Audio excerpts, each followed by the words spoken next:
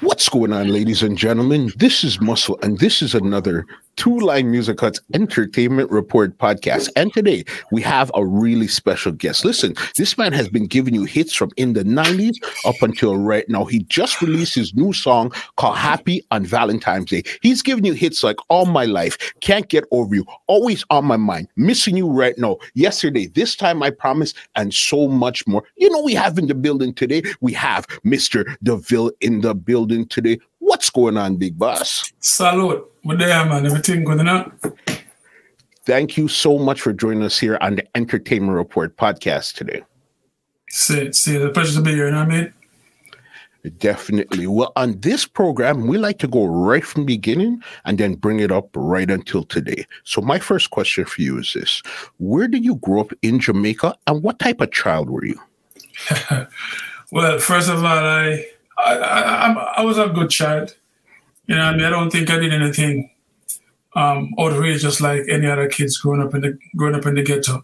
Mm-hmm. You know, of course, when I was born in a place called Tiger Valley, which is next door to Yesodasi High School, okay. Kingston 11. You know what I mean?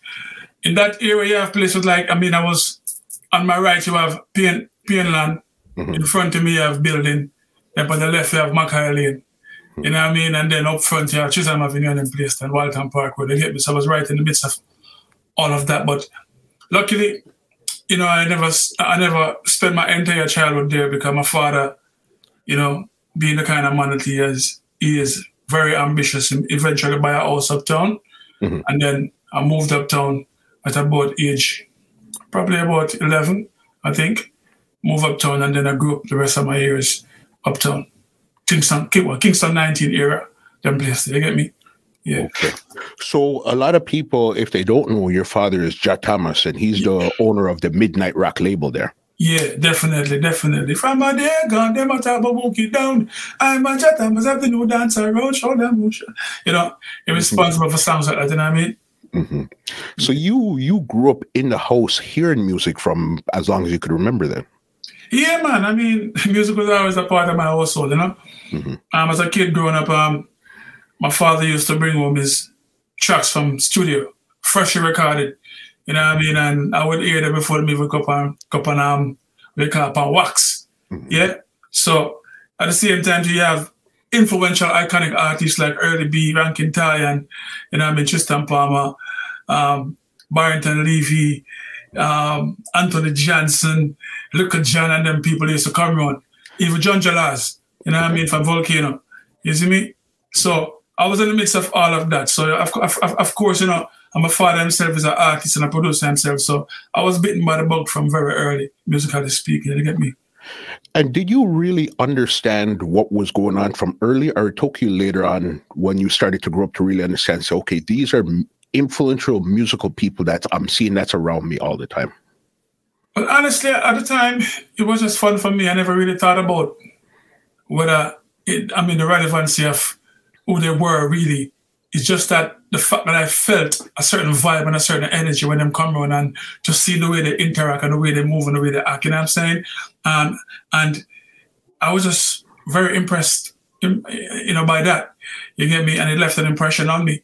You get me? Especially for the fact that I've always wanted to, I saw my father as a person I wanted to emulate and be like at the time growing up, you know?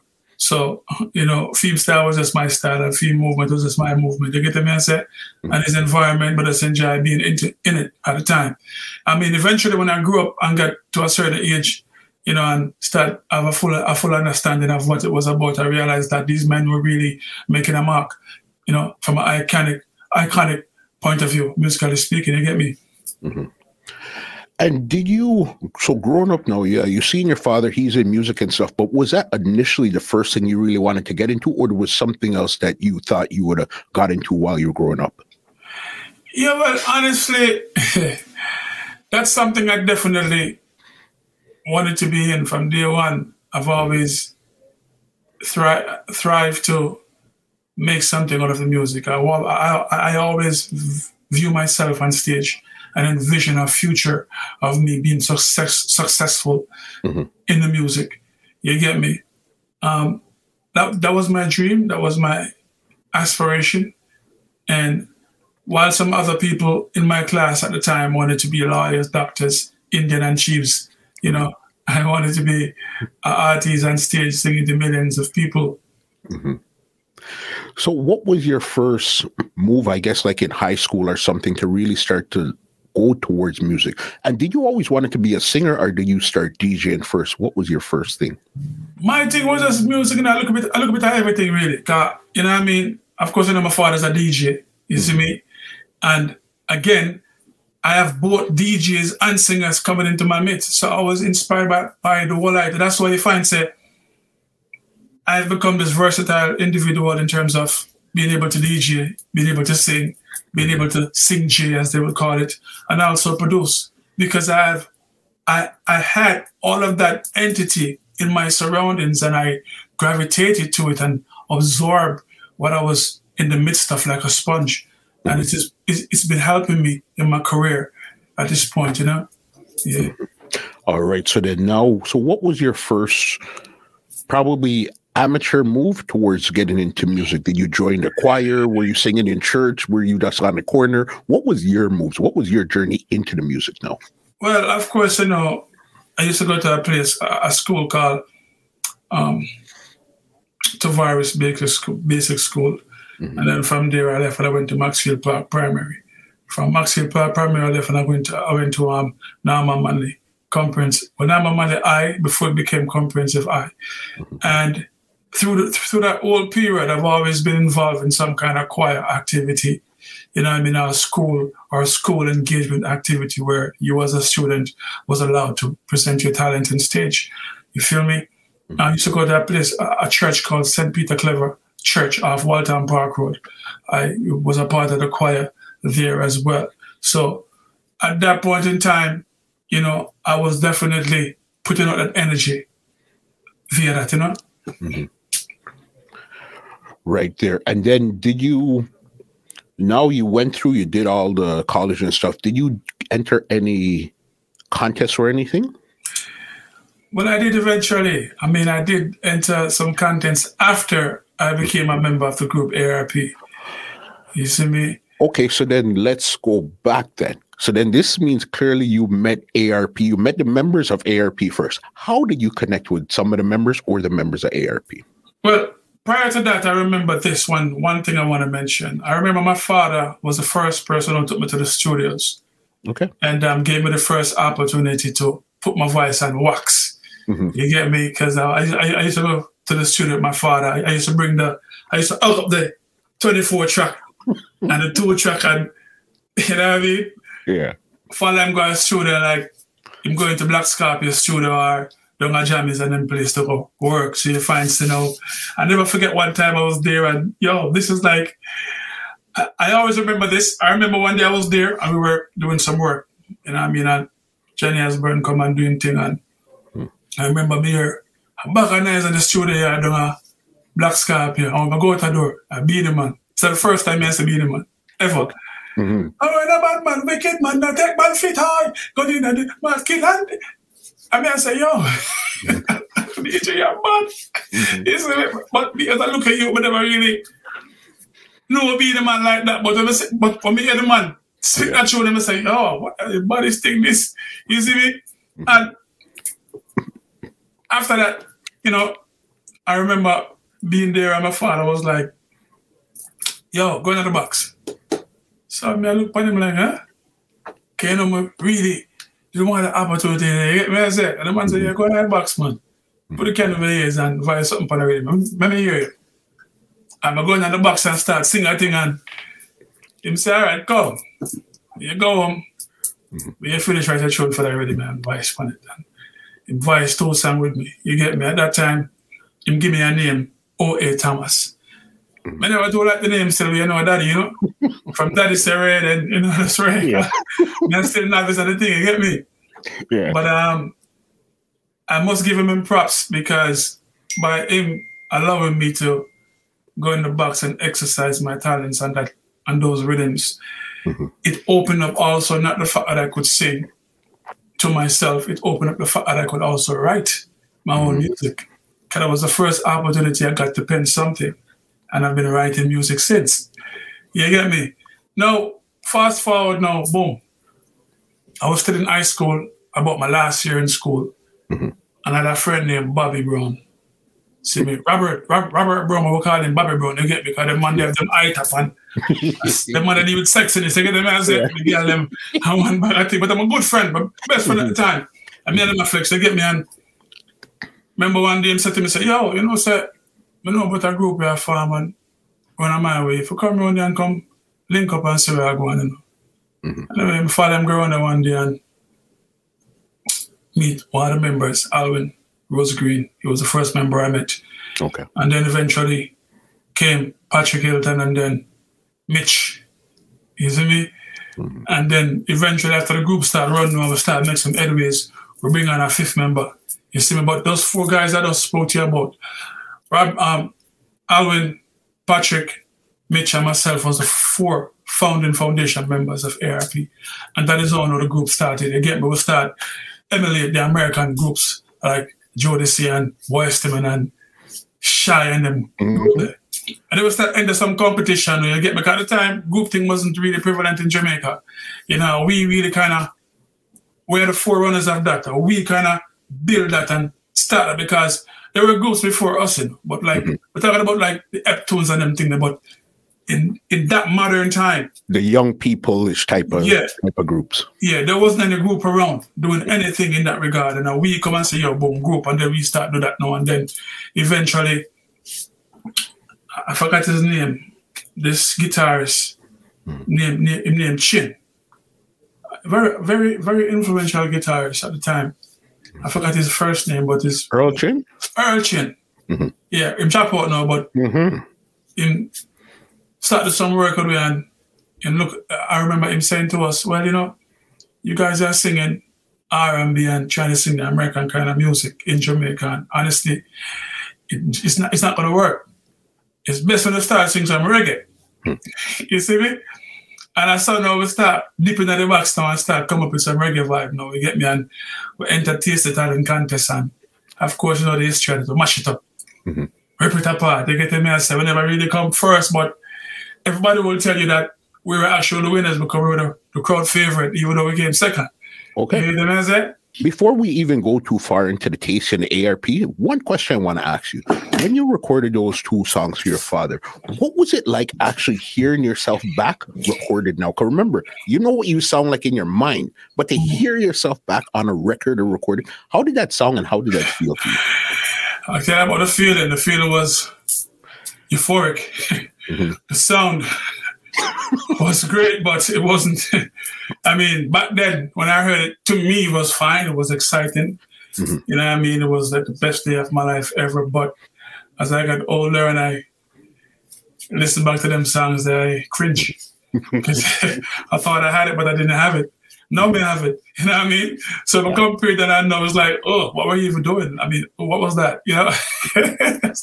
Did he actually release those songs? Or you just have them? No, man, because I remember, you know, production in them time, the verse is now different to them. You get the message here, everything has evolved, you know, and as individuals, we have all evolved too, you know, talent-wise, you get me? But them time, the brother, I tell you, you know, I tell me some nasty thing, right? You're my heart like fire them time. You get me? I say, but then I look back now, I say, boy, you have to look who am I, youth. And those were released under O.A. Thomas at that time there. Yeah, O.A. Thomas was released as I said, I never liked the name, but I work with it. Right. So, you know? Yeah. Good. All right. So that's what I wanted to know there. All right. So then fast forward back to the Tasty contest. You guys came second, but that's when you guys started to make some noise. So what was the next move after the contest? Now, did a producer see you guys? Did you guys start visiting studios? What was the next move for ARP at that time there? The next move at that time really still, as I said before, we start do cabaret on the North Coast, perform at basketball and, you know what I mean, sandals and all these hotels. And, you know what I mean, when I perform at them places, you have to come with it. We had them, when you're doing cabarets, performance and voice and everything, you have to feel a chop. You get me? I say, you're performing for tourism, for the tourism industry. You feel me? So a different level, I think, requires for that. And while we were doing that, we were still kind of doing some production by ourselves, trying to get ourselves out there until eventually, you know, we start link up with Shocking Vibes. You get me? And when we start link up with Shocking Vibes, now we start Vice on Shocking Vibes label. And then we build up a close friendship with Beenie Man on a musical level. Look how crazy that is. First, you remember you seen him as a studio, say this guy is wicked, and then now you started to work with him. Exactly, but he might even know that I didn't see them then. Because the time when I see him, the song, he does build the song, and he would have wax it, and come to the studio and bust the place with it, and then, you know what I mean, years later now, me and I grew up now, and boom, here we are, working together. You get to me and say Shocking Vibe style, and that is when the real energy start coming. We have to let go the cabaret thing now, and you know what I mean, we start to book for some shows here and there, and you know, yeah. Okay, so then how did you even go from O.A. Thomas to DeVille? How did that happen? Well, I can tell you this. Moving from O.A. Thomas is no surprise. I had to move away from that. Kind of me that they get me. DeVille now still, after I leave ARP, I went solo. Okay, hold on, Erks. If this is after ARP, I don't even want to get there yet. We still have some ground to cover. Okay, we have ground to cover. Okay, so you're still so you went into ARP as O.A. Thomas. No, well, I never really locked the name, you know. When my father said O.A. Thomas, I never really locked the name in as like embrace it. You get me? But just have the name upon them two records upon wax. Because I never really voiced anything by myself after that. You see me? I just did those two singles for him, and then I became a member of a group, and then become one of the lead members of the group. I never really thought about going solo since. You know, that the thought never really occurred to me that one day I'd go solo. You feel me? Because as far as I'm concerned, it was all about the group. It was all about ARP at that time. I never seen nothing else on my visionary board ahead. You dig? Got you. So you guys started to record for Shocking Vibes. What was one of your first hits you guys got as a group now? Yeah, well, I must say The Lion Sleeps, the remake of that was the biggest thing. You know, we could perform on any show and don't sing that. You get me? I say, in terms of Shocking Vibe label itself, I can't say that we had a hit record by ourselves on that label, but we did have some songs with Beenie Man, especially on the Many Moods of Moses album that was nominated for Grammy for Beenie Man. That we did the intro for that, and also did some backgrounds and also a couple of features on that album. You get me? I said to you, the 8 songs I would say is like songs like Selena that we did for Computer Paul. You know what I mean? Tinted Care that we did for Scatter. You know what I mean? Yeah. From there, and another big one you guys had too was Storm and Missing You. Those were two big songs there. Yeah, Storm was for RC1 Records as well, because we were signed to RC1 Records eventually. You get me? We were working very close with them. And then Missing You was for Banky Lush Production. You get me? I say, yeah.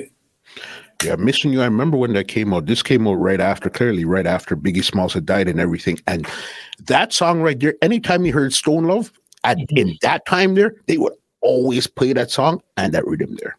Yeah, because we were signed to RC1 at one point, and we were also signed to Spec Shang, which is Specialist. I don't know, Banky Lush was a part of Spec Shang. You know what I mean? Because a lot of people don't know, but eventually we had migrated to Florida, but we got signed to Spec Shang. We were living in Florida at the time and kind of moved away from the Jamaican scene, you know. When we came back to Jamaica, some different people around the thing in terms of group. You get me? Yeah. This is where the TOK came into you guys' life right now. Yeah, man. Big up TOK, you know? Yeah, man. This was the first time you guys really started to hear about them when you guys came back, no? As a group? No, we kind of heard about them before, but at that time they were doing the same thing that we were doing in terms of, we started out, they were doing that. And when I say that to say this, they were doing the emulations as well as of the different overseas groups. You know what I mean? I don't think that they were really deep into reggae or dancehall thing when we left Jamaica. You know, when we leave Jamaica and come back now, we hear some different thing. And the man, them go hard. I mean, I tell you, from the very first song I heard from TOK in terms of what they started doing in dancehall and reggae, I fell in love with the style. You know what I mean? Yeah, man. Them thing turn up, you get me? Yeah. Because both groups were very unique in how you guys sounded. It was both groups were okay. You guys had 5, I think they had 4, but the way how you guys would sound like one voice when put together was so amazing. Both groups at that time there. Same. Mm-hmm. Definitely. But then even now, this is when I know there was an issue between ARP and TOK. What had happened there? Oh, man.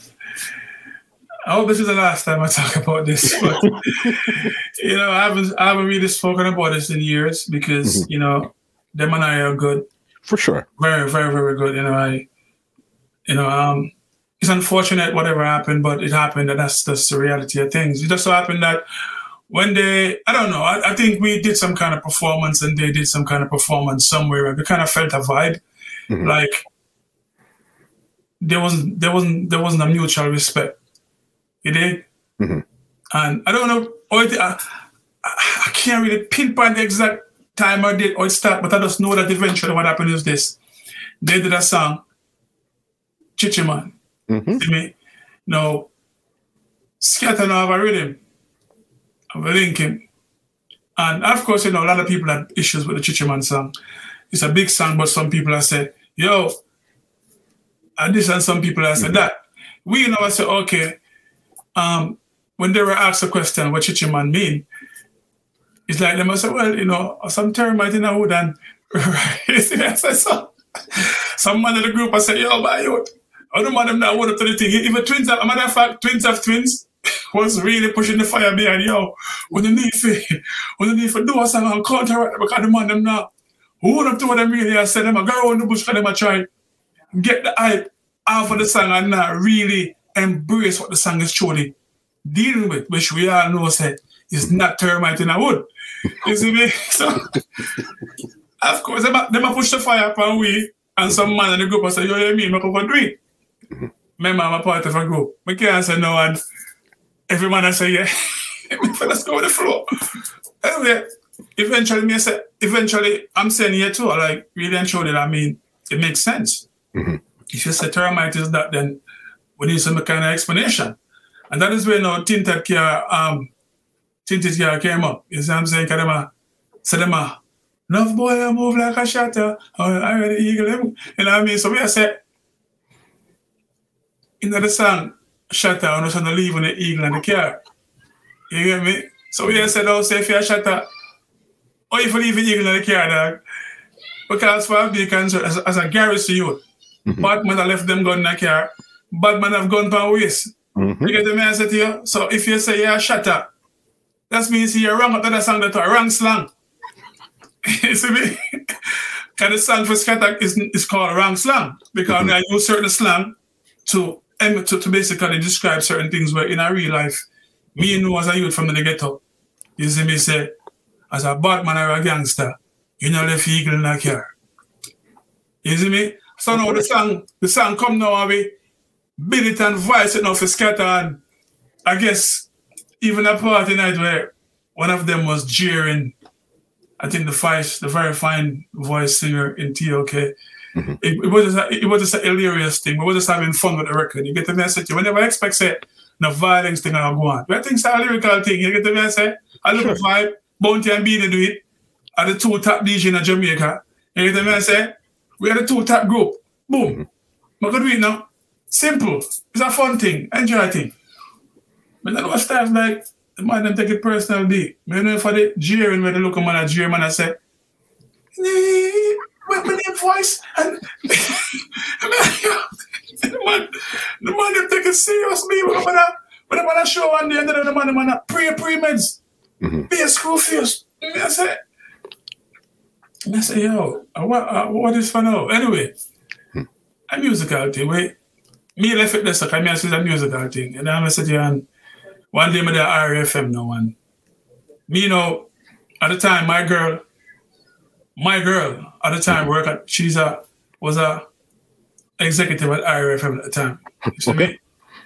But the thing is this with that, my situation will always separate my business from her workplace. But at the same time, if I go to her workplace more time, go check her or pick her up from work and take her home and drop her off so me can go do my business on the road, musically speaking. Just so happened that one day, I go around there on one of my visits, I could probably pick her up or drop her off some lunch or whatever. I'm driving, I said, you okay? I said, 3 members of the group. I said, BSA, said, Mr. Craig, said, and is it, I don't remember the other one. But anyway, Mr. Trader, man, me come in, if I come to the gate now, I said, the man, I'm pray me. So, in my heart, I just laugh, because as I said before, it's a fun thing to me. I never expect no violence thing. I laugh, and I say, yo, whatever, I can wait for a one song, dog. A one song be. You know what I mean? Anyway, I walk past now, I laugh, them I script them face, and I pray me. I laugh, and I walk. So I know what? I say like, a man comes and not meant to our next man, like them, I say, yo, see me, I know. You see me? And before me know it, we kick off. They get a message here. We kick off now. I think a BSA running and have a stick in my man and put a one lick on the stick and the stick. My left and broke the stick, broke out, boom. I look. I say our next man running now, I think, yeah, Craig running now, hug me up from behind. See me? Him hugging me up now from behind and hold on for me and BSA lick me with the stick. Me feel like say a gang thing, the man might gang me up. So now, I don't know, it's like my angel that walk with me. They make sure them put on a saw while them cutting saw up on the ground. Because the angel knows that this will make us stand up. When that I go on, so I have to defend myself. So when Craig hugged me up now, me look down on the ground, I see a cutting saw on the ground in front of me.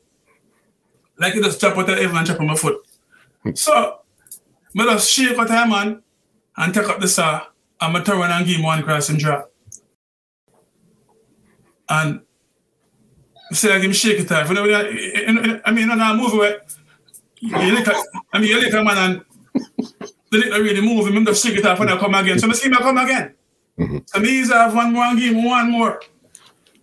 And the saw comes and bend around him head and you know what I mean? And by the time I could do so again, that must have pissed him off even more. I'm gonna look around, I see the next shoot now I come, I'm the other singer, like in my movie. So I kinda go off and with the saw and like system I mean business and I'm ease off. And before I know it, the security guard now run and grab me from behind. And run with me going to the office and close the door. Behind me. Right through this whole ordeal, brother. I laugh, you know. I be laugh, no seriously. I laugh. I say, what is? Because I never expect that. You get me, I say? But in the heat of things, you never know. You get me, I say to you, me never really want to cast them on the arm. But me for defend myself. You see me? And I just now, before I knew it, I was like, because Craig couldn't get to me, because the security guard bring me to the office and lock the door. You see me? And everybody in the office said, yo, don't open the door. Him start break on the people them door and mash up the glass and one bag of thing and then eventually them leave. And that was that. Next thing I know, in the press out the road, ARP and TOK at war, one bag of thing. And I say, yo, what is that? Big man, the day when the song do, I laugh. When I see the man them by IRFM, the man I cover the one song, I laugh. Through the whole ordeal of the altercation, I laugh. Even when I stop the man crossing face with the saw, I laugh. Because in my head, I say this not call for because honestly, Mr. Garrison, you, where me come from, we know the Garrison thing and we know the real inner dirty thing. You get me? I said to you, I know the uptown thing because we were fortunate to be on both sides of the fence. You get me? I said here. So when I see that going over, look, one song, I say, I'm a gangster thing that, brother. I said, look, childish thing that be. If it's a song offend you, they're gonna make a next song and counteract the one that we do. Is it message here? Mm-hmm. Simple thing. We never need the violence to get involved. Anyway, at the time, that was the energy. Unfortunate. And it stayed that way for a while until eventually it stayed that way up until the point when I leave ARP. Mm-hmm. It was still like that until eventually as we step off in my own platform as Davil, me couldn't bring ARP baggage with me. Because that wasn't my baggage. That wasn't my doing. That wasn't Davil. That was ARP. You get what I said to you? So if me in an organization and those are my brothers, you know what I mean? And me say the song itself, I come from a place of just having fun and basically just, we don't call it a counteraction, we call it a clarification song. Mm-hmm. Me never see a problem with it at the time. But apparently, sometimes you don't know what offend people until they actually do something. And the smallest thing sometimes will make people overreact or act a certain way because they might see them think they're differently from all we saw at the time. I mean, when I look back at it, if I could change anything, I wouldn't have done that song. Or you wouldn't really, because you weren't really feeling it at first, but then you just went along because the group is doing No, I mean, I'm going to say before at first, I never to feel it, but eventually I'm going to say it to it. Because at first, it was presented like a counteraction. Mm-hmm. And I never know the counteraction thing. You can't counter a song like that. But when the man them says a clarification song, you get me, I say like, when them say them leave them eagle in the car. Mm-hmm. You know what I mean? And we are say, oh, if you leave an eagle in the car, you have a 3 bar and I stay far. Then that's clarification. What do you mean by that? You feel me? When they say Chichiman, and then we are Jamaica, know what Chichiman mean, and then you go say it's termite in a wood. Clarify that for me, please. What do you mean? You feel me? That's all the song was dealing with. But them take it personal. And again, I understand because maybe they saw it like we were trying to ruin their career, or trying to bring some kind of bad spotlight on them thing. And that wasn't my intention. You get the message here, and I never really feel good knowing that they felt that way and thinking that they felt that way, because that wasn't my intention. You dig? But I was a part of it. I was a part of the organization at the time. So I am guilty. Mm-hmm. That's as my brothers were at the time. When I went solo, is when I realized that, I can't bring them kind of energy there with me and that baggage there with me. You know what I mean? Because I'm now a different person. I am by myself now representing my own platform. And I represent an Alex Man platform where my thing never come into question. Mm-hmm. Yeah? Anything me do is on me. Anything me represent at that time is on me and me alone. You know what I mean? And eventually, I don't remember how it happened, but eventually, me and them link up and we quash that. You know what I mean? Because I got nothing but love for them youth there. You got the message to you, Craig, BSC, you know what I mean? The whole crew. You see me? And you see the thing with it, I spoke to them, and you see it's almost like speaking to Craig and Basie again, where you see the same respect you have for them is the same thing they had for you. They were very honest with the story. That basically, they word for word what you just said, but what they said is, they have respect for you because you guys worked it out as big men after the fact. Yeah, man. Definitely. You understand? Definitely. And that's why I even said, you know what? That's why I wanted to bring up that story, just to show that you could fight. You could even get into a physical fight with one of your coworkers, but then you're going to be mature enough to actually work it out after the fact. Yeah, because if I understand, if I be a man about certain things, you get the message, you can't walk around. And to me, I'm going to make this abundantly clear. Mm-hmm. I do not walk around with that incident on my shoulder like it's a stripe. You see me, I said to you, brother? Mm-hmm. If anything, I walk around, and if I do remember that, and if somebody do bring that up, I say, I don't want to talk about that. Mm-hmm. Leave it alone. You get the message here that's in the past. But the reason why I think I'm even explaining it to you, because up until this interview, I've heard people talking about the interview that they did, that I think you did with the other guys, even Mitch himself. I've never really watched them, because I never really want to get back drawn into that kind of energy. You get me? I said to you, but I know eventually one day I would have had to address it with you. And here we are now addressing that. You get me? For sure. And that's what it is. As big man, I could respect that 100% time. Before we even get out of ARP, I know there was one time you guys connected with Jay-Z. Do you remember that? Yo, so much things happen, brother. I'm not lie to you. Maybe, because I traveled through I've been through the career. I've been a member of ARP and then still on the path of the career of Davil.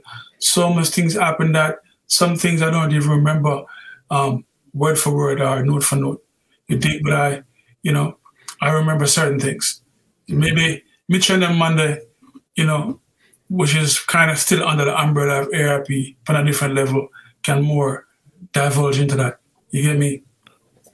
From there, I get that 100%. So, okay, you did your time ARP, and so why did you decide to leave it at a time there? Because ARP was one of the few groups that seemed to have two noticeable members, which was you and Mitch.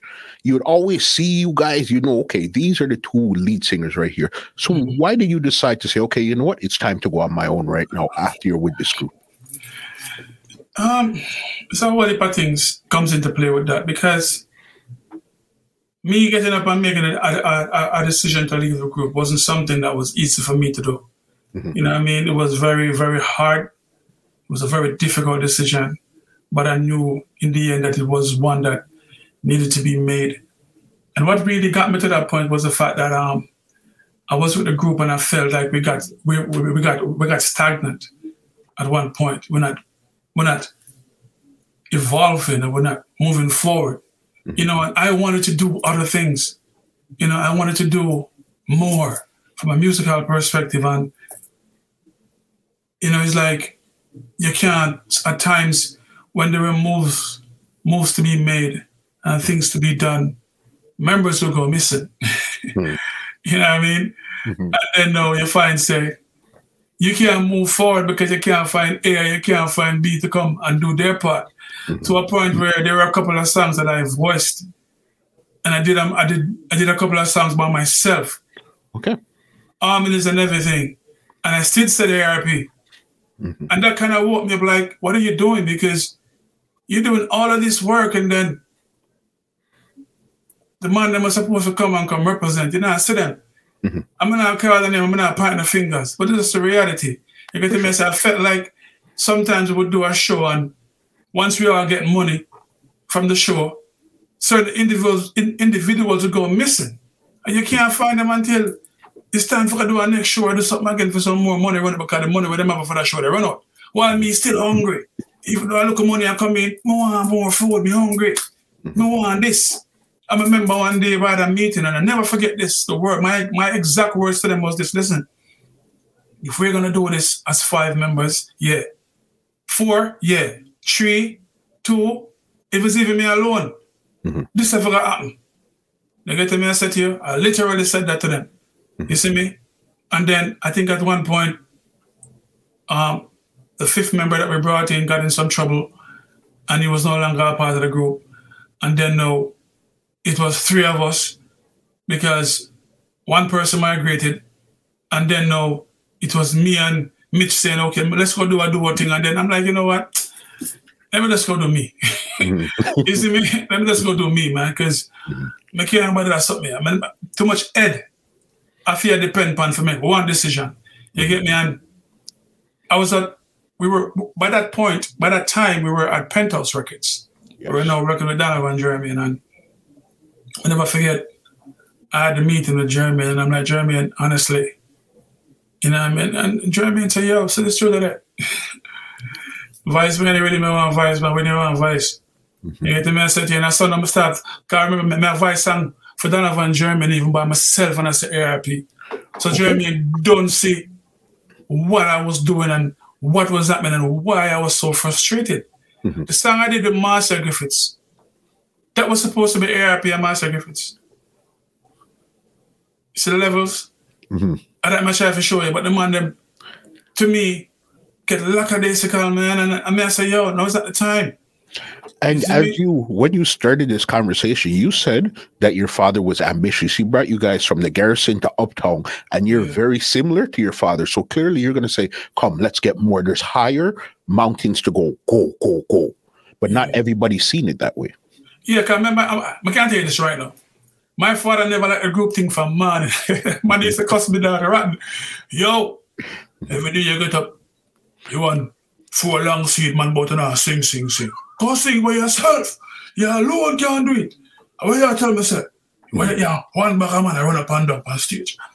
But he never understand. You feel me? You hear what I said? But to me, I never pray no soul thing. I pray the fact that these are my brothers. We're building something special. We're going to do great things. And we did great things. You know what I'm saying? Because I can tell you this. If there wasn't the ARP, there wouldn't be a David. I got that 100%. I'm going to tell you why, too.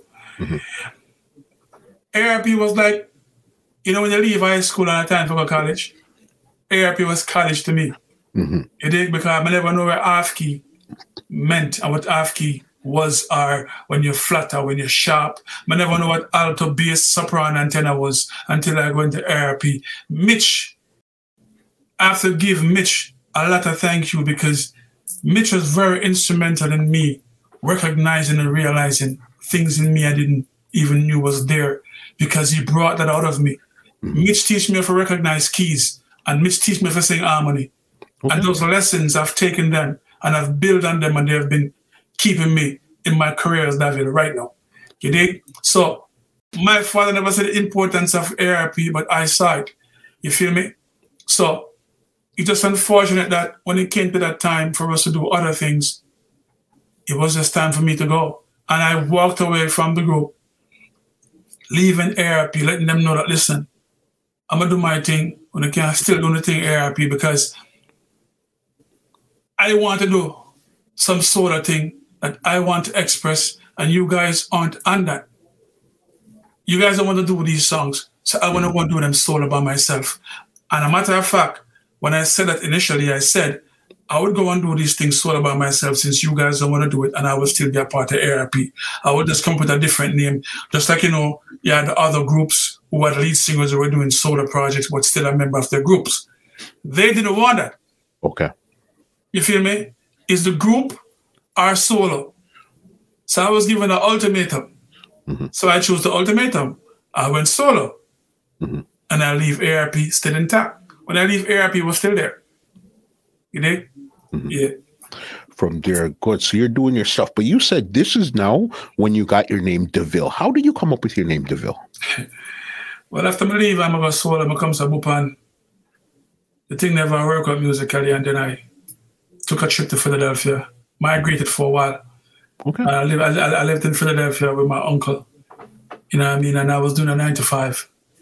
And you know, America, America rough by you when you're doing 9 to 5 in the snow.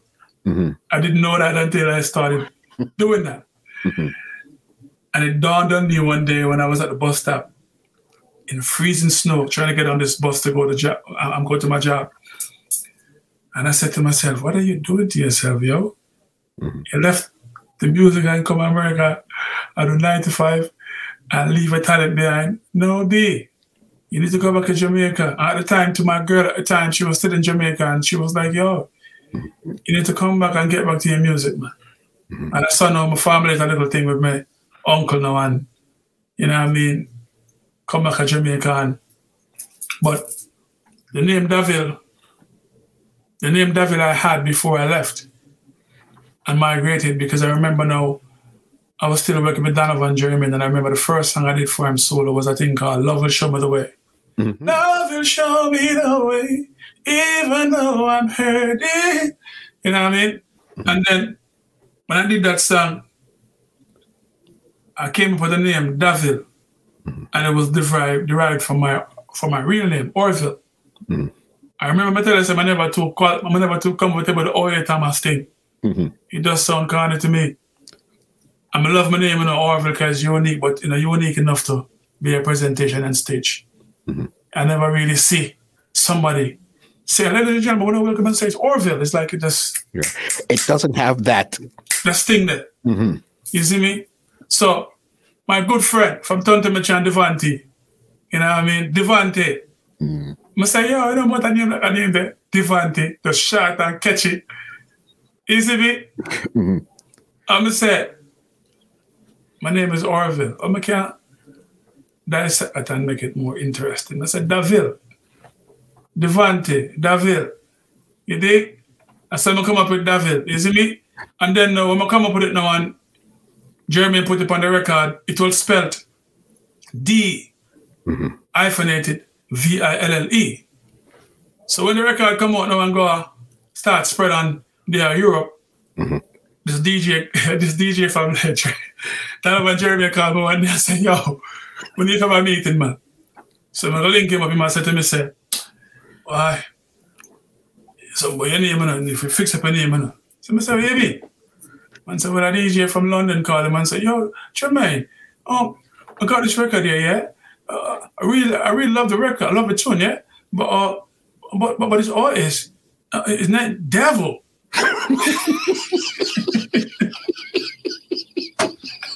So what you said? Man said, yeah, man said, your name Devil by the record. I said, what you said to me? Man said, no, man, that can't work, me. You gotta fix it up, man. You gotta do something about the name, Jermaine. The Devil, you doesn't look good on the record. You know? And I said, no. I say, you know, yeah, let me see what I can do and save myself. Because when I want an association with the enemy, you know, burn a fire on the devil straight, you did. So I said, da. It's supposed to be Daville. You know what I mean? I must come to up and say, you know what? D-A hyphenated V-I-L-L-E. Daville. So now you know if you pronounce it. But put it in your mouth in terms of the wording of how you should express it. Daville. You see me? And I saw come now, when the other records came along after that, you never saw another record with that particular way of spelling on it. It has always been the D-A with the hyphenated V-I-L-L-E or the straight D-A-V-I-L-L-E. Same thing, you get me? That's big right there. But you see, again, it's just sometimes in conversation, a DJ had a conversation with somebody and that changed the entire name. And here we are today, just something that simple. Yeah, man, simple thing, but it worked. It was relevant because can you imagine if I had done numerous records and put that name on it? It would be very difficult to backtrack from that, you know? Yeah. Crazy. So when this song with Marcia Griffiths, was this the first one that came out, the first big one from Penthouse, All My Life with Marcia Griffiths? Yeah, because eventually, after I did quite a few songs, you know, but I started work on, God, Jermaine gave me the access in the studio to do whatever I wanted to do on any rhythm. So I started advice and play around on the rhythm and exercise my talents, you know, and if something was, seemed like it was good enough for him, he would release it.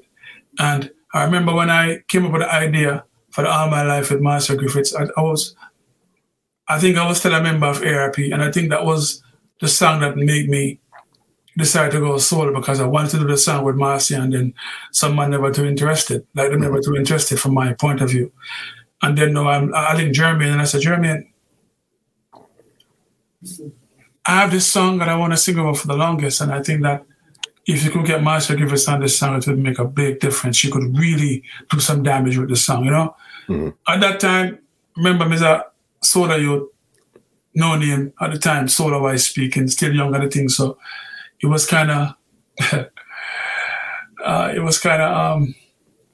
my chest was kind of high to be asking what I was asking, you know? And, but anyway, Jermaine loved the idea. And I guess he reached out to Marcia, and we made a studio appointment, and we bring in Lenky and the whole team, and we build the song from scratch. By the time the rhythm was done built, Marcia came in. Man, I tell you that, man, yo, when Marcia walked through the door, that was like, that was so heavy, man. Like, that was just like royalty that's coming to the building, B. Of course. You know what I mean, man? Ooh, boy, I tell you, I never forget the feeling of that day, boy, when I saw Marcia, and I know for a fact that I'm going to sing a song with her. Ooh, boy. Man. And then when she opened her mouth on the record, man, I'm like, ooh, done deal. You know? Yeah. And there you were off. So I know you spent about 3 years over at Penthouse? Yeah, I did. And then, I mean, by me being over there eventually, when that song came out, it was doing great. But nobody still was recognizing me on the record. They heard me on the record, but nobody knew who it was. You know what I mean? They just know that Marcy have this song with this person. They love the record. They're playing the record. You know what I mean? But it's just Marcia Griffith's son. What that guy again? Devil? It's not Devil. Yeah, but me never really care. Me just know say my voice that, and one day I'm gonna know who it is. You get me? And eventually again, even though that one, it was a bit rough for me still in terms of being solo. And then I left the business and I went to Philly. And as I told you before, one day I made my mind up to come back, make a plan with my uncle at the time to fund my projects, because I already, by this time, knew how to do certain things by being around Penthouse, and being around Donovan German and watch how him operate from a production standpoint, and from being around my father over the years that I was with him, from seeing how he operated from a production standpoint as well, you know, and picking up certain things from ARP.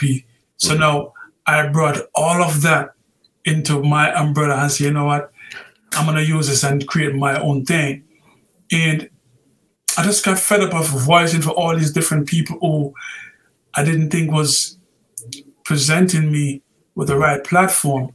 You know, they were giving me like one track to put on one voice. I said, sing more how many tracks, man?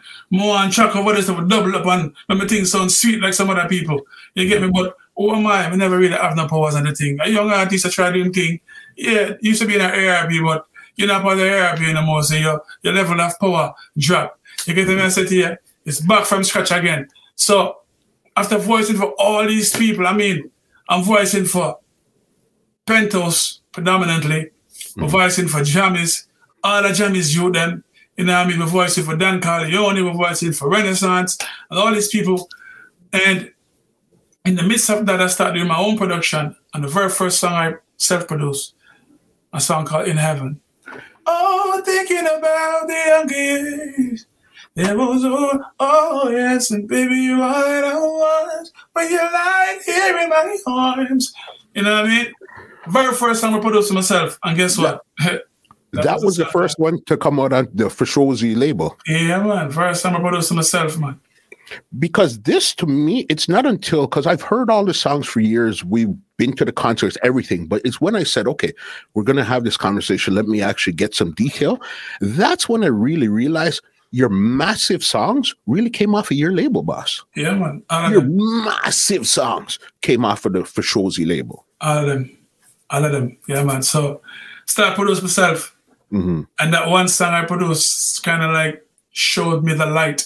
It was like, bing, something went off up here like, you could do this, man. You know what I mean? You could do this beat. You know? So at that time, that came out on a label that I started with my uncle. We had a partnership with that, and you know what I mean? Eventually, I did another song called The One For Me, which was co-written by my uncle. And that came out. So I'm in Jamaica now, and you know what I mean? I do the things here where I go and voice different people, and hey, baby, I love the way you gyrate your body. You know what I mean? And then things for Dan Carleone, and I voice some other things. Man, no make no girl, sit up on them. You know what I mean? And one back I think, remember, you know, when I leave ARP, I go dance out. See me? Straight dance out, I leave ARP. Come here, sing J no one. A DJ no one, I try to compete with the Elephant Man and all these people. The jump up with them French Vanilla and all these rhythm, thunderclap and one big thing. And Donovan German was the one day calmed me down and brought me back to senses, man. Because I was at Penthouse and Zumji and me and Assassin. And Zumji, boss, with the Court the Wall song, mash up the whole place. I did the same mistake, so I wait by my turn, you know? Yeah, I'm going to do my thing. Then Assassin comes and boom and bust. Run gonna left me. After he comes see me, the man bust and gonna left me. I said, cheese and peace, like, what I want? My thing not happen. Remember one day Donovan German called me and said, no, in the office, and I said, listen. So whatever you say, I want for Assassin and Zumji, Don't feel no way about it. Just know that it's their time in terms of what they do because they're a DJ. A DJ have to stay relevant by voicing 5-6 songs a day for the week. You as a singer, and guess what? It only takes one song for you for us. And when them voice 5, 6, 7, 8, 9, 10 songs, them songs don't really have the longevity to keep them for years. But you see when you voice for one good song as a singer, that can carry you for years and maybe for the rest of your life. I never forget that conversation. And so when I started singing now and I did All My Life and all these wonderful things and I leave and I come back, I started to dive more into my singing part of my ability. And I think that In Heaven was the song that kind of even bring that more to the fore because if I'm singing, it's different from when you sing J. Because when you sing J, you can make use of the one track of the money I give for sing for the minute. Yeah. You know what I said to you? You can't put the back of harmony on that. But I realized, with a song like that, if I wanted to do great justice to it, I had to do it my way. And I had to make it presentable. And by me producing myself, I give myself all the tracks in the world I need. If I want 50 track, me have it. I remember you're coming from a group, ARP, where that's your thing. You guys are into harmonies and different octaves and stuff. So then now, me as a solo, I can't just go on 1-2 tracks. I need to present it the same way that I'm used to. This Exactly. Exactly. And that wasn't being given to me by most of the producers I work with. I mean, 1 and 2, a few of them did allow me that because, for example, when I'm working for Dan Carleone, the man, they said, Dan Carleone is genius within his own right. And the man know the thing. I mean, Dan and Steve McGregor and Arif Cooper are just a few of the producers that I've worked with over the years that really knew how to bring my vocals up and present it properly. Because I've worked with many, I'm telling you this, them man they just know the thing on a different level. They get to me and say, you get it. Because even one of your biggest dancehall tracks was one you recorded for Firelinks called Gallus. Yeah. All of the dogs with no them are Gallus, make me see you like on fire. Some boys say them are Gallus, I spoke up the chalice. I never have a girl from them barn. Yeah. You know what I mean? How did you even come up with that one there at that time? Well, I wanted to say, Firelinks, I work on the rhythm and I think him call me. I'm going to Steve was standing still, like I want to say my work on. Yeah, the rhythm. And I mean, I'm cool face I roll. I mean, I'm cool face girl on there. And, you know what I mean? Come up with the vibe and the idea upon the song.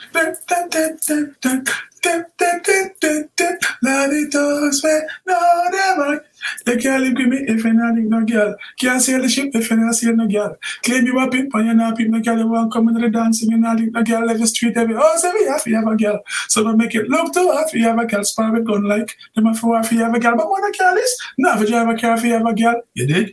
All of it, you know what I mean? So you see we are exercise our talent them time there from a musical perspective. We are DJ, we are singer, we are sing at the same time. Everything I mix up. I get the message. My thing was just different.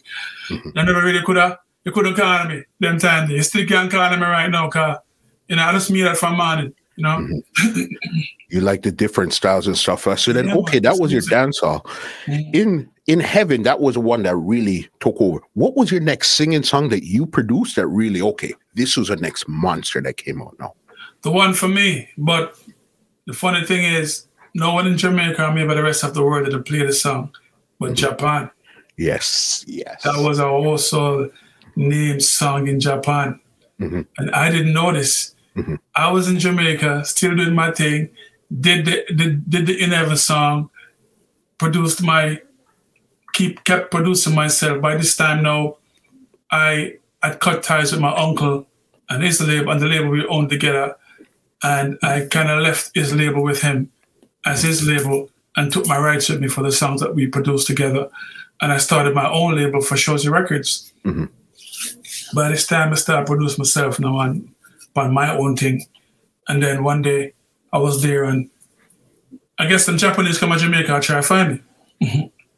So my this guy at the time, he's my very close friend right now, but at that time, I just met him for the first time.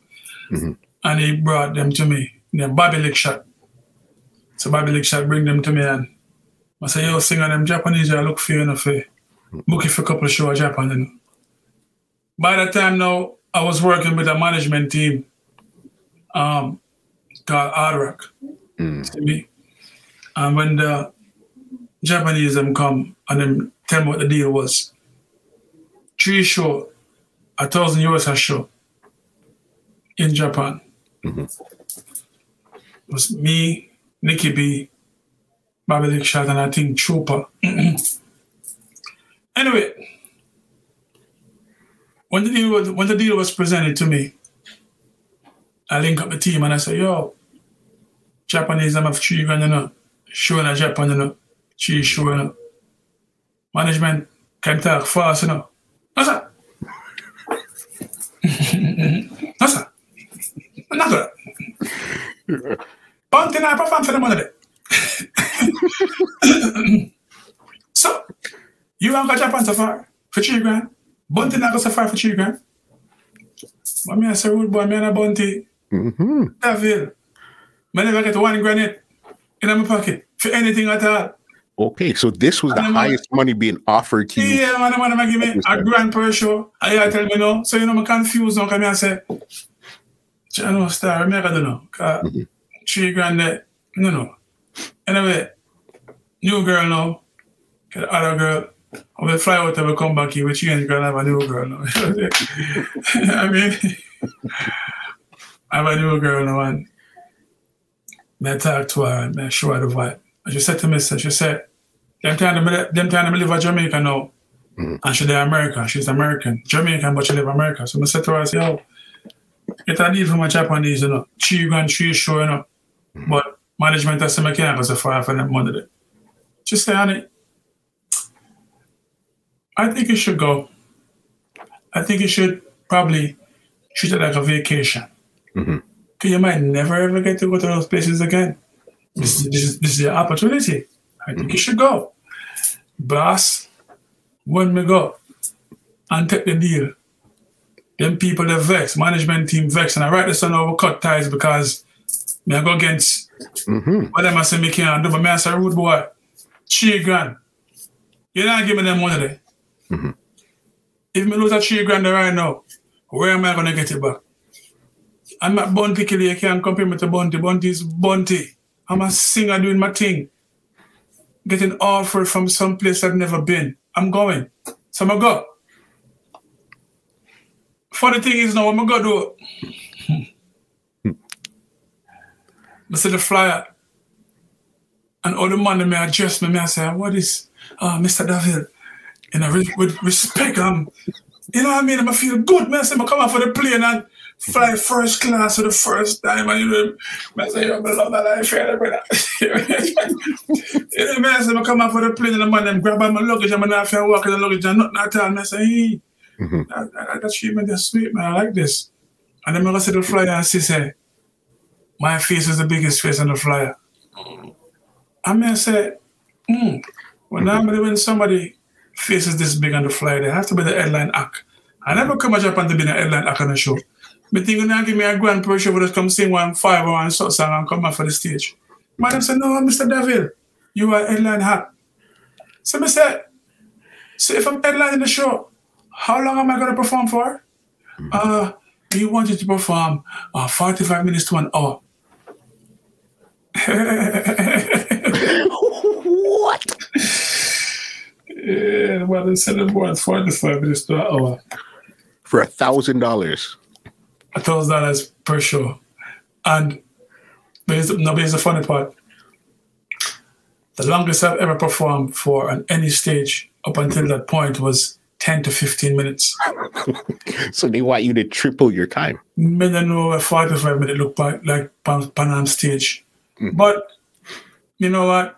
When I spoke more in depth with them, they kind of helped me to understand that your songs, my songs, In Heaven and the one for me, was household names in Japan. Okay.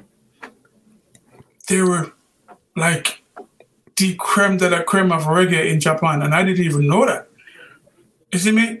So now, I start box together now and start say, okay, I gotta put a program together to add up to 45 minutes to an hour.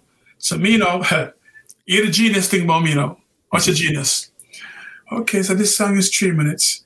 So 3, and this song is 4 minutes. So 3 plus 4. Okay, I give you 7. Okay, so I would have to put together the timing for the songs and put them to, and everything will come to 45 minutes. Man, I saw me have it. Me now keep in mind, say, you have to add the intro, the talking in between, the interactions, and all these things. Pull-ups and all of those things. No other thing that come to mind me.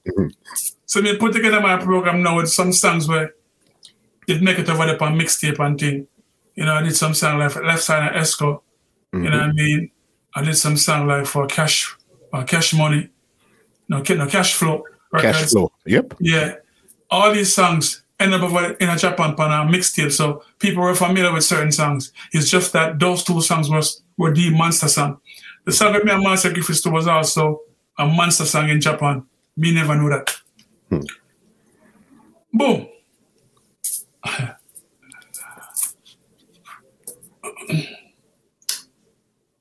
I come to now and touch the stage.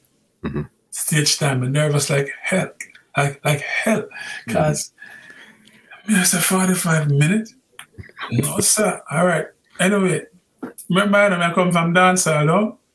And that's a push out and the singing thing certain way, though. So most of a majority of my music was dancehall. So say for example, I have like 15 tracks. 5 of them or 6 of them is like singing track, and the rest of them are dancehall thing. So the energy turn up. All of the talks, no, I mean, so me, run up on stage. All of the talks, and the place I bust up with the pan. It's when it's a reach about 5 minutes anything. Yeah. Anyway, elephant man there right now, man. I tell them, I'm a shaky man. No, I know what them call them energy god, because me gonna keep up, brother. I start, can't say, and I tell them, I said, no, sir. Okay, one of the energy, my breath, I run out there, I ain't got no stamina, no energy.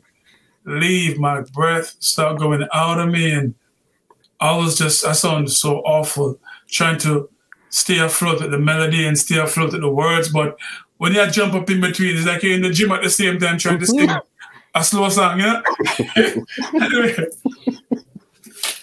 I ain't gonna lie to you though, when I got to the one for me, the place was in the frenzy, man. People were singing it word for word. The song In Heaven, I had to sing it about quite a few times. I had to put it up and sing it over. And the weirdest thing is that I heard Japanese, who I didn't even know speak English, singing my song word for word, B. In English? Man, in English, B. Me haven't done that one tape some over the place I put on, because I said, I show them something. I want to remember them things there. Sure. You get me? But they were singing my song word for word, and by the time I did On My Mind too as well, because I introduced it to them. Because I think that was during the period where I was also just kind of push out On My Mind. On My Mind wasn't a big song. Okay, this was the newest out of what you had out of your singing career at this time. Yeah. So, Can't Get Over You was still kind of, you know what I mean? And On My Mind was right there, just barely putting it up. And was it On My Mind? No, it wasn't On My Mind. No, it was Can't Get Over You. Yeah, On My Mind wasn't out as yet. Anyway, I introduced Can't Get Over You to them.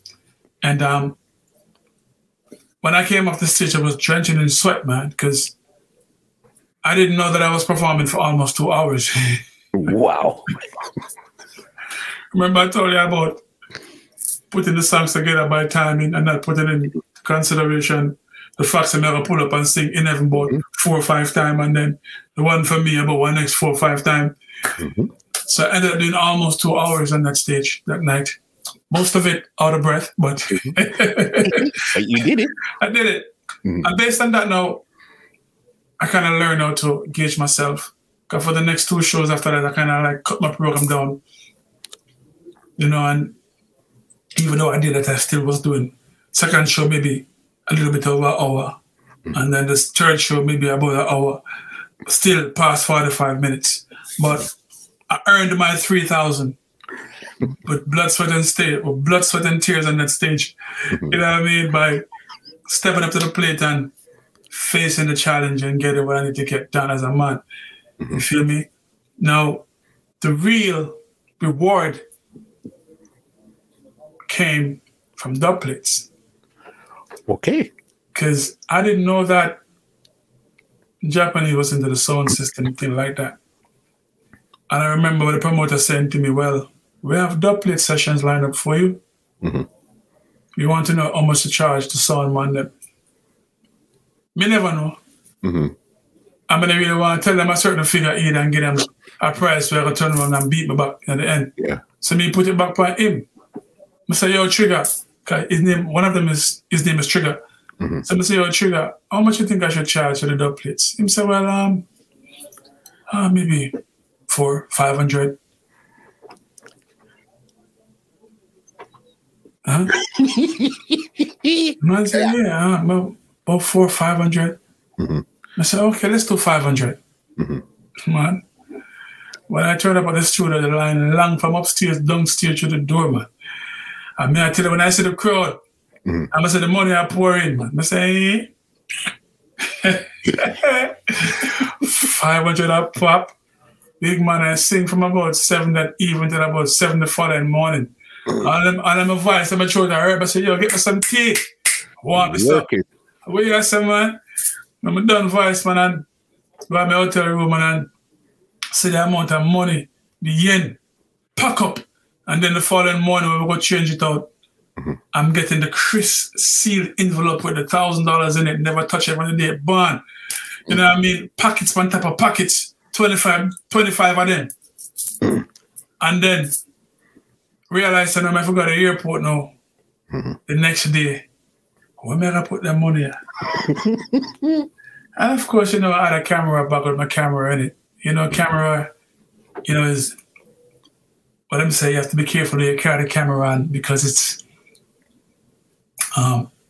easy to get damaged or whatever. I never care about that. I throw the camera in my luggage. I'm going to start stuff money in the camera back. And that night, no lie, mm-hmm. I put that bag under my head, man. I saw me asleep the whole night. Yeah, wait for morning come for a catch a plate. And I say, hey, the money and I get left in it. Because remember, at this point, up until this point here, you've never seen this amount of money for one time for out of music too. Never. Mm-hmm. I think $1,000 I'm gonna say, I think $500 I'm gonna say. And if I say to you, I'm gonna come. I'm gonna cover 25,000. Man. I'm going to go to New York, I'm going to link up with my girl, and she come at the hotel, just come to the book and show the money for the bed and say, "Baby, look here." Because you told me to go and treat this like a vacation. Look at what that did for me. Mm-hmm. Or whatever happened if I never listen to you.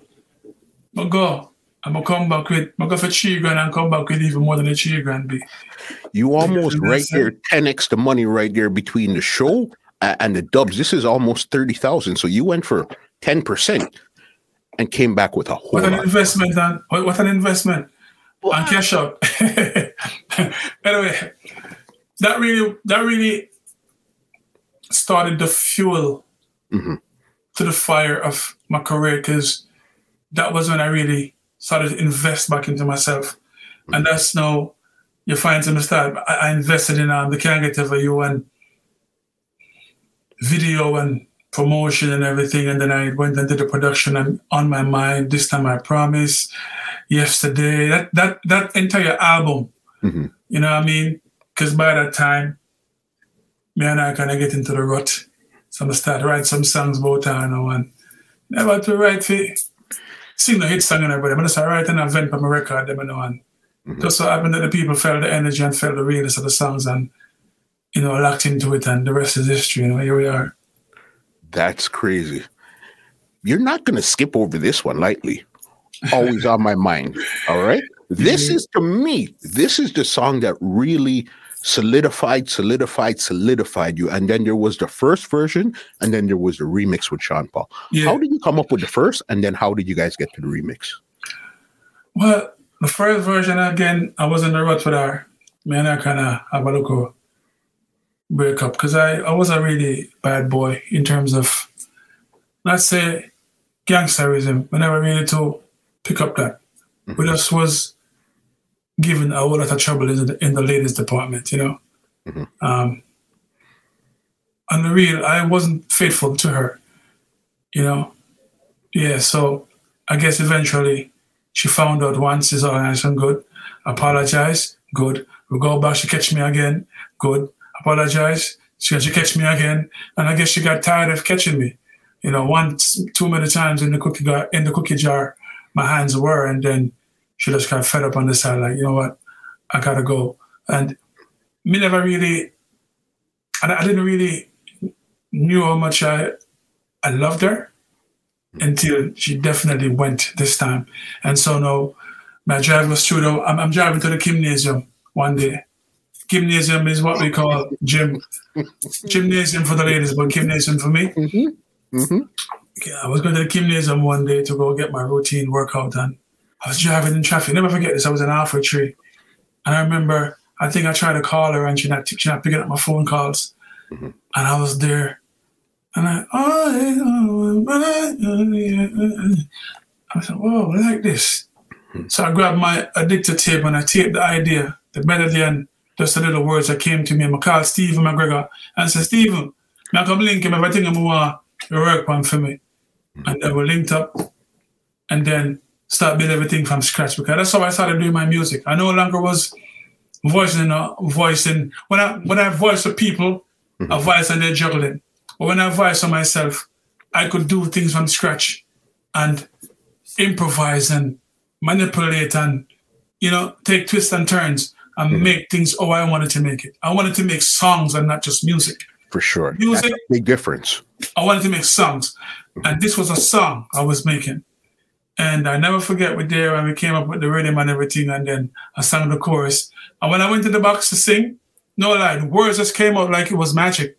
I never wrote the words. Yeah, you're in my mind, thinking about you. Because I was really feeling it like that. Girl, I want to miss you. I was really missing her. Baby, ever since that day you went away, yeah, can't live without you. Always on my mind, always on my mind, you know, and one take, see me, and at the time when I did it, I did the chorus and the first verse. I never had a second verse because this was supposed to be a collaboration with me and Kalonji. You know, I say I wanted to do a collaboration with Sister Kalonji, and I was already linked him. I link him now and I say, yo, Sister, I have a song we want to do with you, know. But you know, he said yes to it, but at the same time, he wanted me, I guess, I just saw that by what I saw, it wasn't going to happen anytime soon. Okay. Because I was constantly linking, constantly going by the studio up at Judgment Yard. Days turned into weeks, and then weeks like it one turned into months. You know what I mean? And I'm like, and then I see all the other people who were out there ahead of me, still there in the yard waiting. And like, this might take too long to happen. So I went back to the studio and I came up with the second verse. I gave you all of me. Now you're not here with me. Nothing will ever. You know what I mean? And then when I did that, also I had like This Time I Promise, because all these songs was coming off of the energy where me and she was concerned. You know what I mean?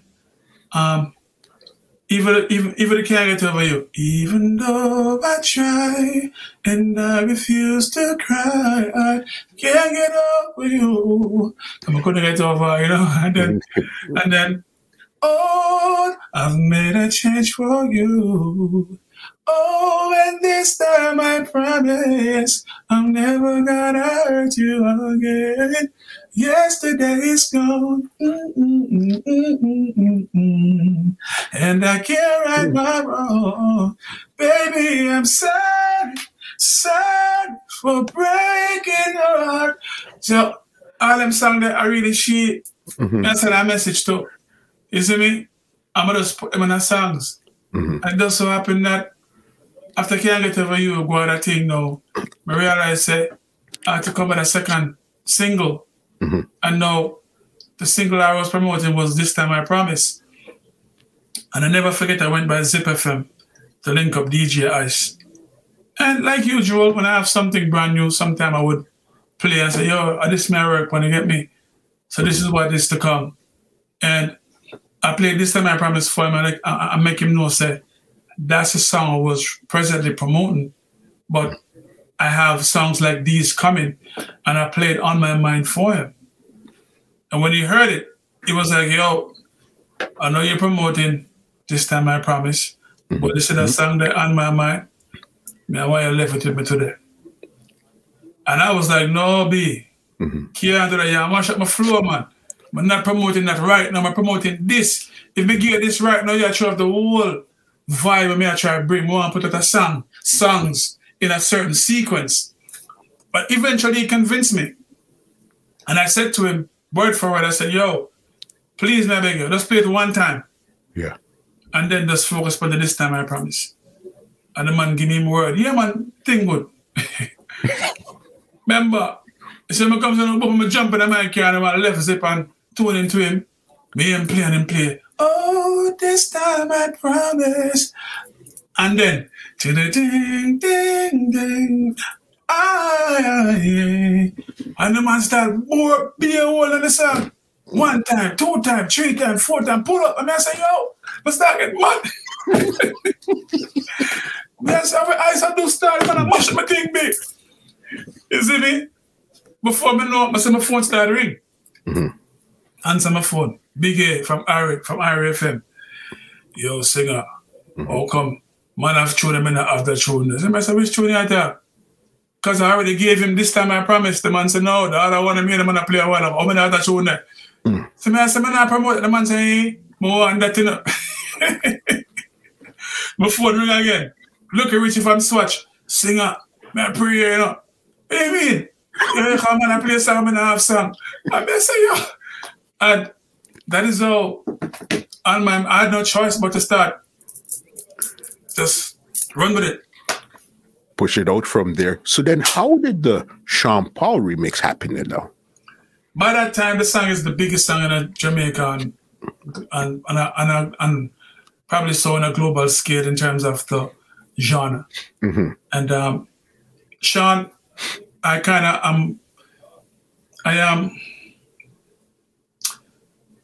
of know Sean from the days of him being by Jeremy Ard in the studio, and I was by 2 other records. I used to hang out up there sometimes. I used to voice a couple of songs with Jeremy Arden, you know what I mean, and look at them and Sean them used to up then, you know, more time I'd be up there playing Xbox and watching them play Xbox, and you know what I mean? It's a little vibe. By this time, Sean was the biggest record act kind of globally, you know, and in Jamaica though, his presence in terms of the music was a bit slightly off, you know, while his presence in the global scale was more huge. I remember him and I was hosting this program up by Zip FM again. And while we were in the studio, I remember him saying to me, yo, singer, you know when you hear a song and you wish that you sing it, man, that song you have on my mind, I really wish I'd me sing that song there in my youth. I said, for real? I said, yeah, man, the song, bad, love it. So by him saying that now, I said to him, well, if you love it that much, how about we do a remix? And the man said, hey, me, yeah, man. Can't do that, man. And I saw now the remix come into play. We link up Stephen and make the appointment. And that's how Stephen meet him too. Okay. Because it's me really why Sean Paul growing up by Stephen's studio, by Stephen McGregor's studio, and I saw Sean Paul meet him. You know what I mean? Because Stephen was a young genius, man. I knew Stephen way before anybody else even start. I mean, there was just a little kid, and my brother encouraged us, bring me to meet him, and I said, you're a bud, local school youth, but his talent is a giant, you know. You see me? So now the thing come now, the collaboration came, and we did the song, and I re-released it again on my label, and it went out again and blew up. So the song went to number one twice. Went to number one by itself as a solo with me alone, and it went to number one again as a remix. Yeah, man. And then you had put out the visuals and everything at that time there too. Yes. Your album, your big album, was named the same thing, Always on My Mind. Yeah. How did that album do for you in your career at that time there now? Well, that album came out, that was my exclusive project from the beginning. So the reason why VP Records ended up getting the album is because I had Sean Paul now on the remix, you know, and I wanted to put the remix on the album. And Sean was signed to them, and they wouldn't cut the tape and let me use that song unless I gave them the album. And you know what? I'm like, well, it's a big song. Sean is globally known, and probably they could do something more with it than I could from a independent aspect of things. You feel me? But that album is still like my iconic album until this day. You know what I mean? Up until this day, that album is still favorite of a lot of people until they hear this one I'm coming with. Yeah, man. Because I know you just put out the single Happy. Yeah, all right. And to me, I'll tell you Happy because I've known DeVille he does the Lovers Rock, but I know you also do Afro beats because you did a song with Stone Boy. I know you do a soca style. I know you do all type of style, but this one here is like a smooth groove. Yes. That's what it feels like to me. You know what I mean? Yeah. Tell us how you came up with Happy. Okay, so Happy,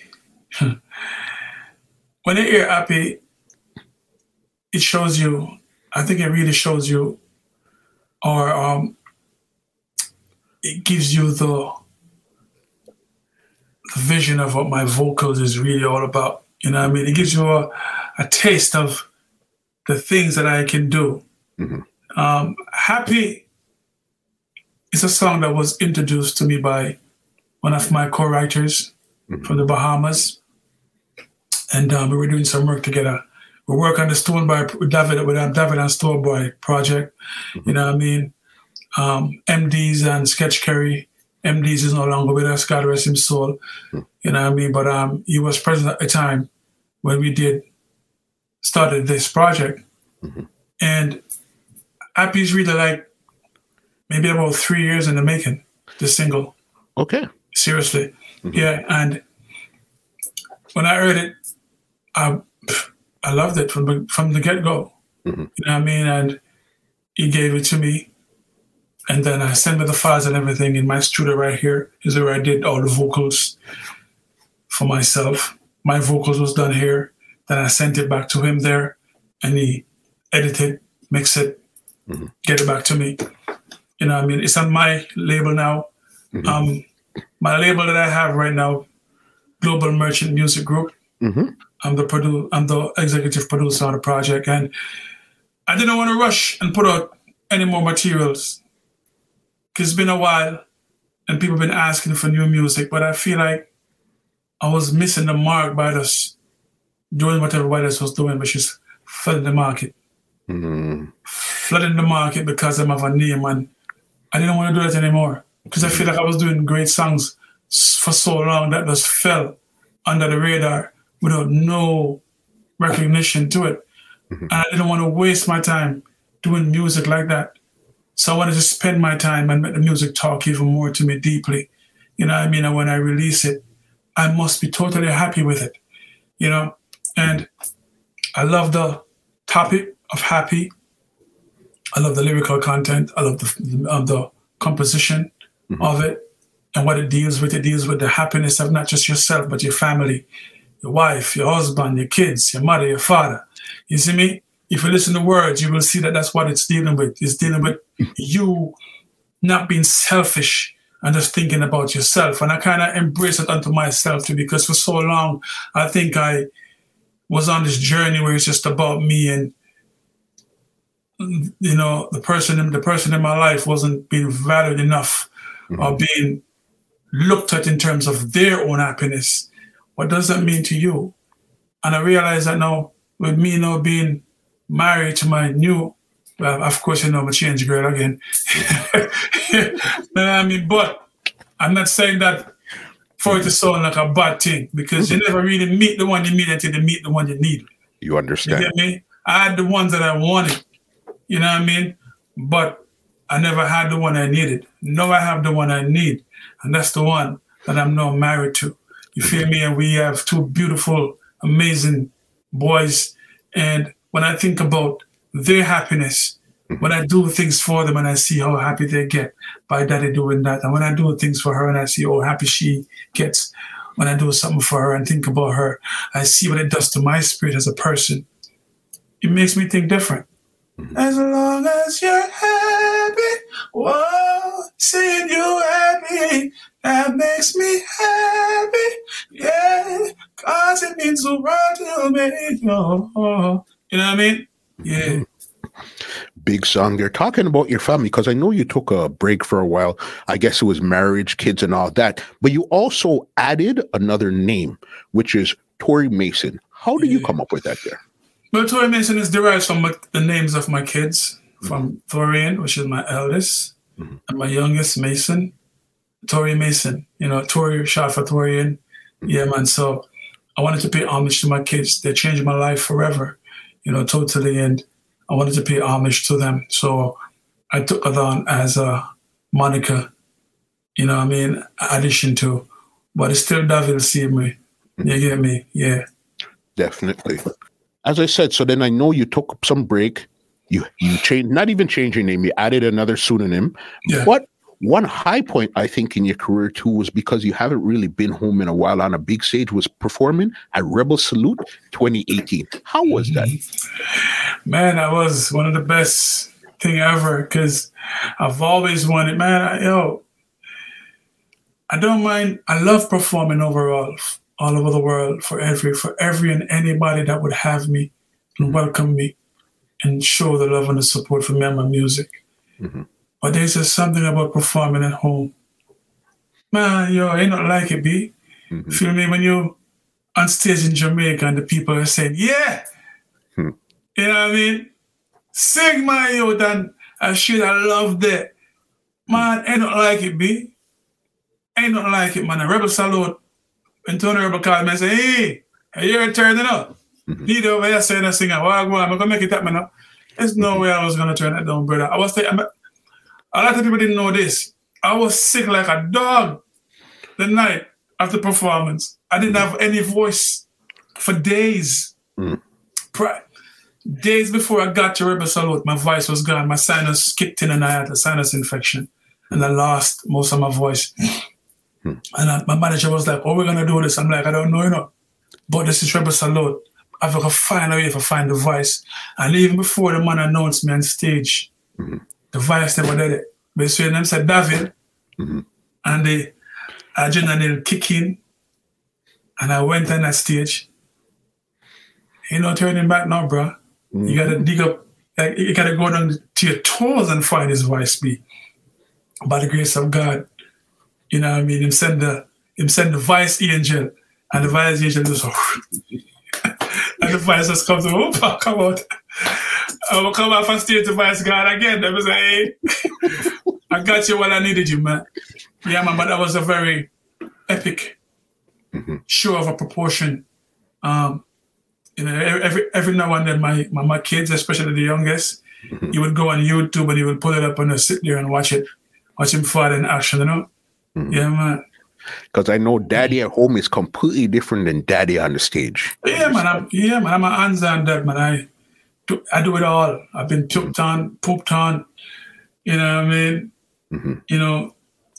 If my kids aren't feeling, I do the things that I wish my parent did for me that I never ever had done for me.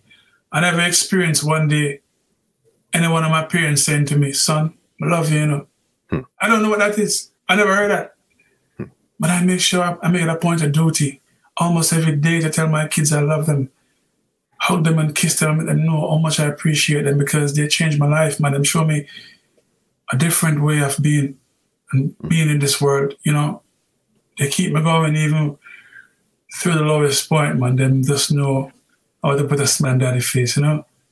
Yeah, man. You get it. Even talking about changing your life, I know that lately you started to walk more of a Christian gospel-y type of life. Talk about that. And how did that even become something in your life that you wanted to even pursue a bit more? Well, three things. I've always been walking with God from when I was a child growing up, because growing up I never really had it easy. I never really had much friends, and I never really had a childhood where I could sit and brag about it or say. I had a really rough, hard, quote-unquote, abusive childhood. And I remember when I was walking, a lot of times alone, I used to envision walking with Jesus Christ, having a conversation with him. And he was literally there. It's like I could actually see the man. But maybe I was just hallucinating, but I don't think I was. You know, I really do think he was with me all along. Because even when so many times he saved me. I've been in so many situations that no one can tell me that it's not the presence of God himself that took me out of those situations that I've been in, you know. So I was walking with him a long time ago. And I guess somewhere along the path, I think I messed up the anointed or the anointing. This voice of mine, I didn't go to school for it. I didn't go somewhere and pick it up. It was gifted to me by God himself. I sing how I talk, and I talk how I sing. If you hear a record, you know that's I can see that. I could 100% see that. A lot of time you speak to somebody, their speaking voice is different than their singing voice or DJ voice. But it's the same package right around. Exactly, because God had me pick out for a special person, that a special, like God had me pick out for a special reason, like he does with you and with everybody else. We all have an anointing on us to do certain things. But I messed up mine because I think I got caught up into certain things. And along the way, eventually I just had this yearning and this call and this pull to come back to him, but in a more serious format, on a more serious level, you know. And I did it like 2 years ago, but I was still living a certain lifestyle. You know what I mean? And then I was like, man, I think I need to revisit myself and revisit the decision that I've made, and I have to take it more seriously. You know what I mean? There's no way I should do this and then be living the way I'm living. So the second time around, I did it. And it wasn't something I tried to put out there in the press or put out there in the public views. I did it. Just happened that my pastor posted it on his page. And all I did was repost it. I started to like the page. I just like the picture and repost it. And before me know it, oh man, hailstorm going off all over the place. Oh yeah, David is a Christian one. Next thing you know, a story in the tabloids, and it's all over the internet, and which I have no problem with, because eventually I was going to go public with it on my own terms. But God orchestrated it the way he wanted it to be done. And so I embraced it. You dig? I have to be public with it because in public with me. You know what I mean? So I have a public with him. You hear me? I said to you, and it's been the best decision I've ever made. You know what I mean? And I mean, here we are. Yeah, man. The walk is not easy. It's a challenge every day, especially when you're used to a certain lifestyle. But change is inevitable. You know what I mean? And if you really want it that bad, which I don't want it that bad, I'm willing to sacrifice the worldly things to gain the spiritual thing, you know? Yeah. I get that 100%. That's why this conversation here, I like how we started and how we're coming close to it. And now it just shows the journey, the mature, the good, the bad, and everything that brings you right to where DeVille is right now, where DeVille is happy. Yeah, happy. There's one thing too I wanted to mention. Everything that I've been through so far has played a vital part in me being the man that I am today. Even when I joined the military, people were wondering. Matter of fact, the public didn't know that I joined the military. You know what I'm saying? Because I kept it to myself for many years. It wasn't up until I was close to being out. People started finding out. And I'm like, yeah, well, you're late to the party. You ain't the rest of the year. But even that too has played an integral part in the man that because it's a discipline. You have to have a certain discipline to be in the military. And I came out, I was discharged with honorable discharge. So, it simply means that I did my time and I did what I need to do in a honorable fashion, in a honorable manner. You know what I'm saying to you? So I'm now considered a veteran. I have veteran status based on my service. I mentioned that because I did say three things, right? And I mentioned that to say this. When I was a child, I always wanted to serve in the army, in the military. I always wanted to do music, and I always wanted to be close to God. Those three things I've always wanted.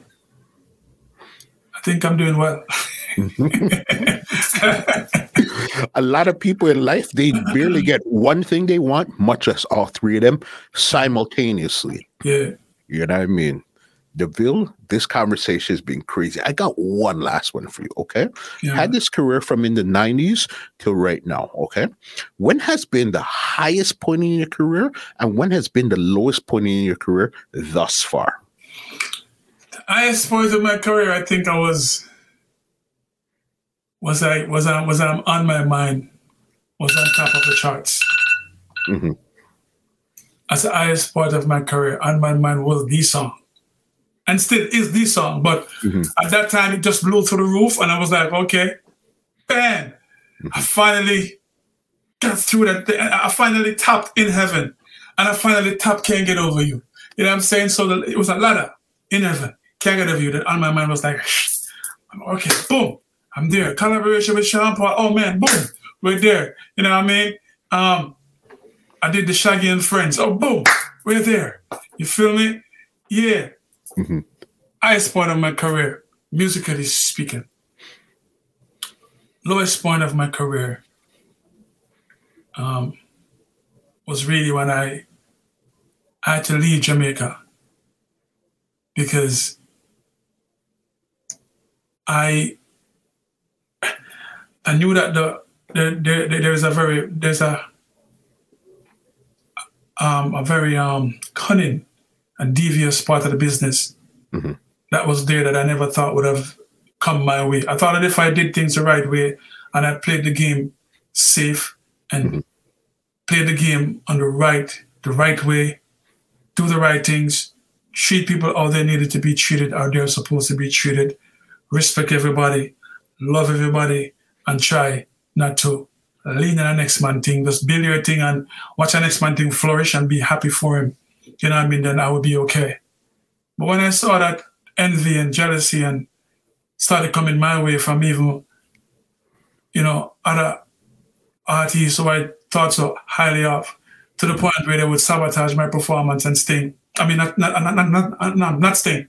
When they sabotaged my performance on my first Sumfest appearance, it really, really, really, really hurt me, because I worked so hard for years to get myself on a certain level to be presented on that platform.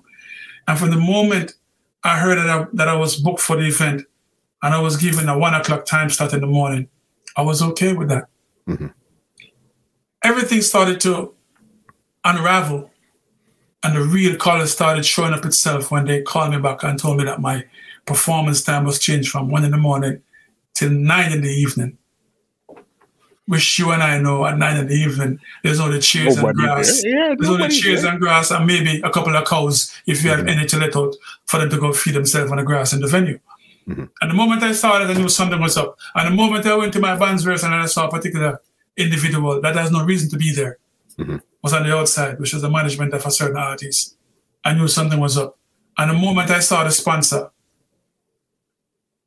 this artist's main sponsor was the main sponsor for the event, I knew something was up. And when I told my agent at the time, Ray Alexander, what was up and what I saw coming and who was behind it, he never believed me. And when I witnessed this lady, her name is Balkis, I never forget her name. It's weird, when some people do certain things, you never forget them because it plays a pivotal role in whether it's good or it's bad. I paid Balkis my money to put up some they call this thing again, confetti. Yeah. On stage for me in my performance. Because at this time, Michael Jackson did pass away, and I wanted to pay homage to him, and there was a song I was going to perform. And then when I pointed up with my signal, they would have let go of this confetti. When I did that on stage, they changed my time, number one. When I went and I did my performance and I did my signal, the confetti didn't move. It was still there, hanging there. Remember, I paid my money for the confetti, still hanging there. And when I came off, I was so pissed. I dropped the mic on stage and walked off after my performance. The next day, the papers had written that I threw the mic down on the stage, which wasn't so. It was a part of my performance. I was supposed to say what I said. Did the thing that the guy did in the movie with Eddie Murphy, the sexual chocolate thing, dropped the mic and cut. I walk out. See? Did what I was supposed to do, but then twisted and bent it and say, I disrespected the thing and threw away the mic on stage, which wasn't so. Let me just clarify that. But I was pissed because when I did my signal, my confetti didn't move. And I already knew that something was off. When I came off stage, I literally go backstage and I was there and I remember somebody from Digicel come to interview me. And I'm like, I was so disappointed and upset. I was like, don't interview me. Are you my sponsor? Because obviously everybody in this venue only should be, since I think the sponsor for this artist is behind trying to mess my thing up. Which artist are you sponsoring? It's not me. I'm not quite sure if this interview you're about to give me is also in aid to try and have me look bad in the press or in the light of what you're trying to present. So I was in no mood for an interview. My apologies to Digicel. That wasn't me trying to be disrespectful at the time, but at the time, this is the reason why I was saying what I said, and this is the reason why I basically turned down the interview. I remember going to my agent at the time and saying to him, you see what I was telling you? Look at this. I guarantee you my confetti, which is still on stage right now, is going to go off in that particular individual performance when they're performing.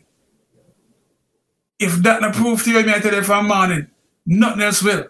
And would you believe me? My words were true. In that particular artist performance, my confetti when me pay bulk is for. In the man performance, my confetti, the man I mash up the place because by this time, there's no longer just chairs and grass. But them send me go there for a perform to out there. No, the place full. And them are going good. Which she's supposed to go and good because me and him are the two artists, singers in the place at that time. My confetti go after the man performance. And I waited after my performance. The man go on hours later in the morning, and I went down from about 9 o'clock, and I would not leave the venue until my point was proven. And when the confetti went off in this performance, I got my confirmation and I left. And based upon that, I left Jamaica. I never got back. Based upon the fact that I just felt so disappointed and so hurt that after I've done so much and did so much and take myself as a youth, where It never come easy. I pay my dues. I work. I be set my bro. See me? I was not going for David, I push through same way. I know something I'm going for my youth. I try mash up my thing. I'm gonna mash up your thing, B. See that you're still there, your thing's still going on. But guess what? God has me, man. Mm-hmm. You know? And no bad feelings. What was supposed to happen, happened. You feel me? Because maybe if I was still in Jamaica, I wouldn't be here right now with songs like Happy. And I wouldn't be here right now with the amazing wife that I have. And I wouldn't be here right now with my amazing kids. But I separate myself from the flock and come over here so by myself and say, you know what? I'm going to take myself away from all of that so I can focus on my love for the art and the craft of music instead of trying to be distracted by the unnecessary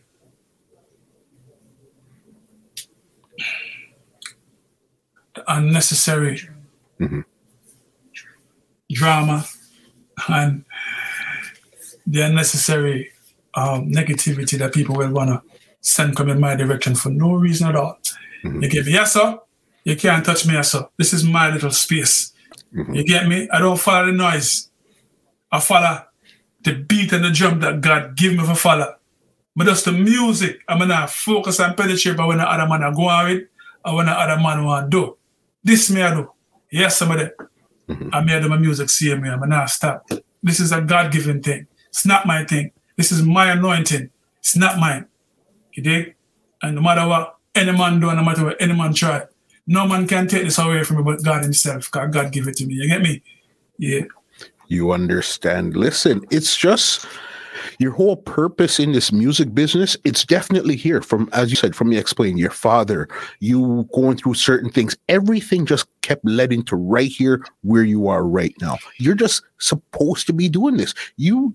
What you're supposed to be doing, you probably wouldn't even know till 20 years from now. Then you look back and say, oh, I went through everything just to get to this place where I am right now. Yeah. You understand? Yeah, man. God is good. To God be the glory, you know?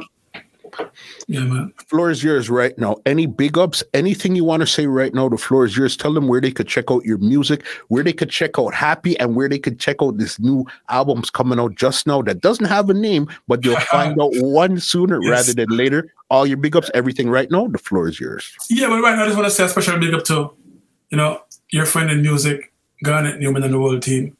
To royalty and respect as well. Much big up and respect. I want to say big up to my team, Sketch Carey and Anwar.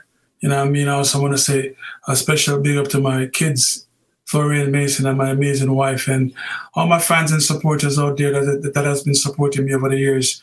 I'm truly so thankful that a lot of my fans and supporters never gave up on me. Them still listening to Davila and still supporting the music.